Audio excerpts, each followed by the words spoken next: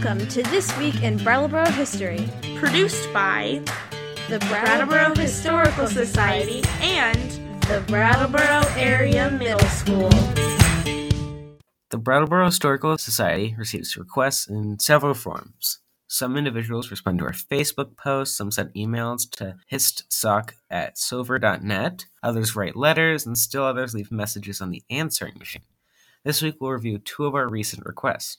A few weeks ago, we received an email from a gentleman whose great-uncle had been awarded a Purple Heart for action in the South Pacific. The man to whom the medal was awarded died in September 1942 during World War II at the action called Guadalcanal in the Solomon Islands.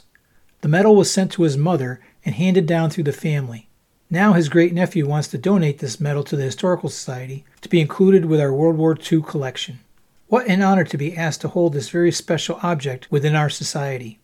So who was this young man, and why did the Brattleboro Reformer call him the first Brattleboro boy killed in action?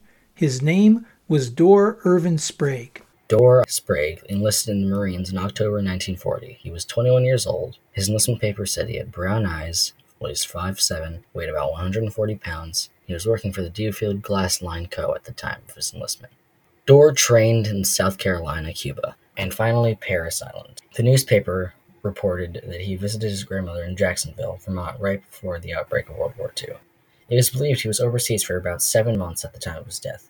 There is no further mention of his whereabouts until a notice of his death in the South Pacific. Can you imagine not knowing where your son, your brother, your relative was for 7 months, and waiting for a telegram or a knock on the door to tell you that he had been killed in action?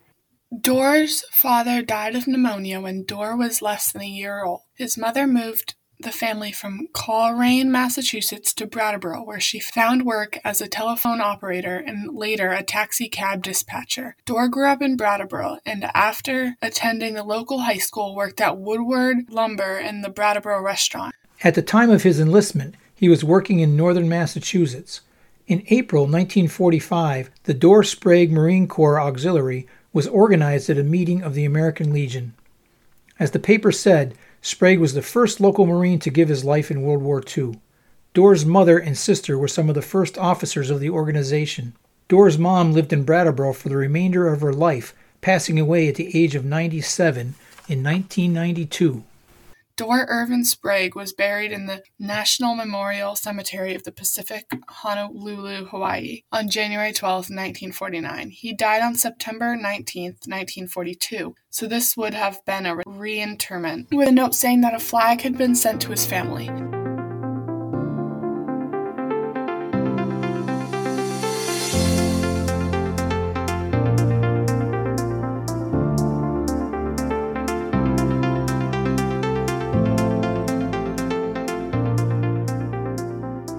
A little while ago, we received a Facebook request from the great-great-granddaughter of a man who was killed while working in Brattleboro over 100 years ago. She was interested in knowing any details of the incident. The man was Edward Bloxsom, and, at the time of his death in 1909, he was 68 years old.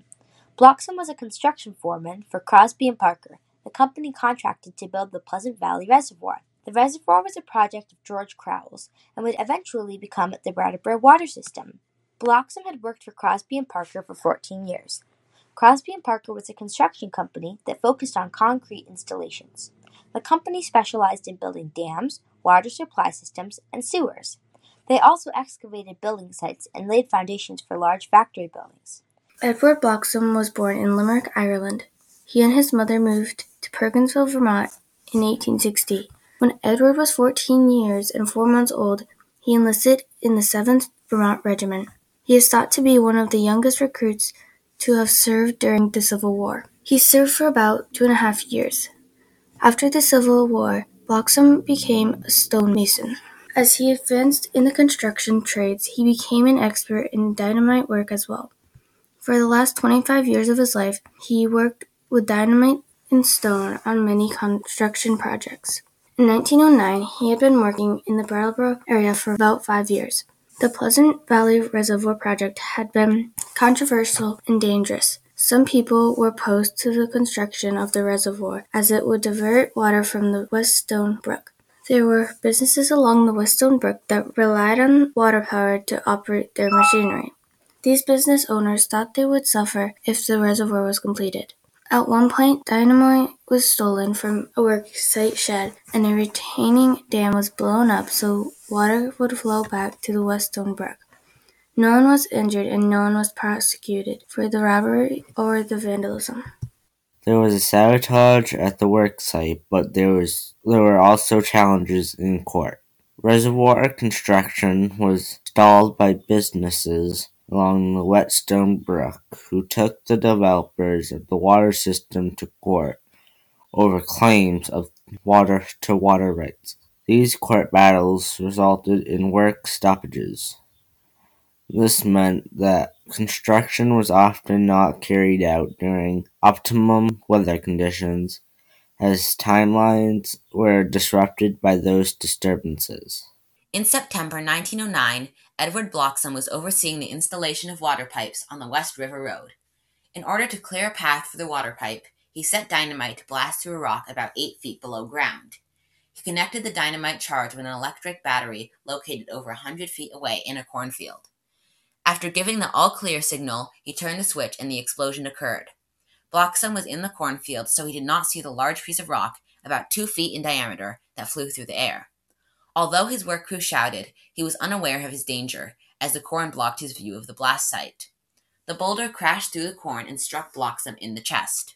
His injuries were massive, and he died within 25 minutes of the accident. The Italian laborers in his work crew grieved his death and refused to work for the remainder of the day. The local papers did not report the incident. The accident occurred during Valley Fair days, and the newspapers were busy promoting activities associated with the fair.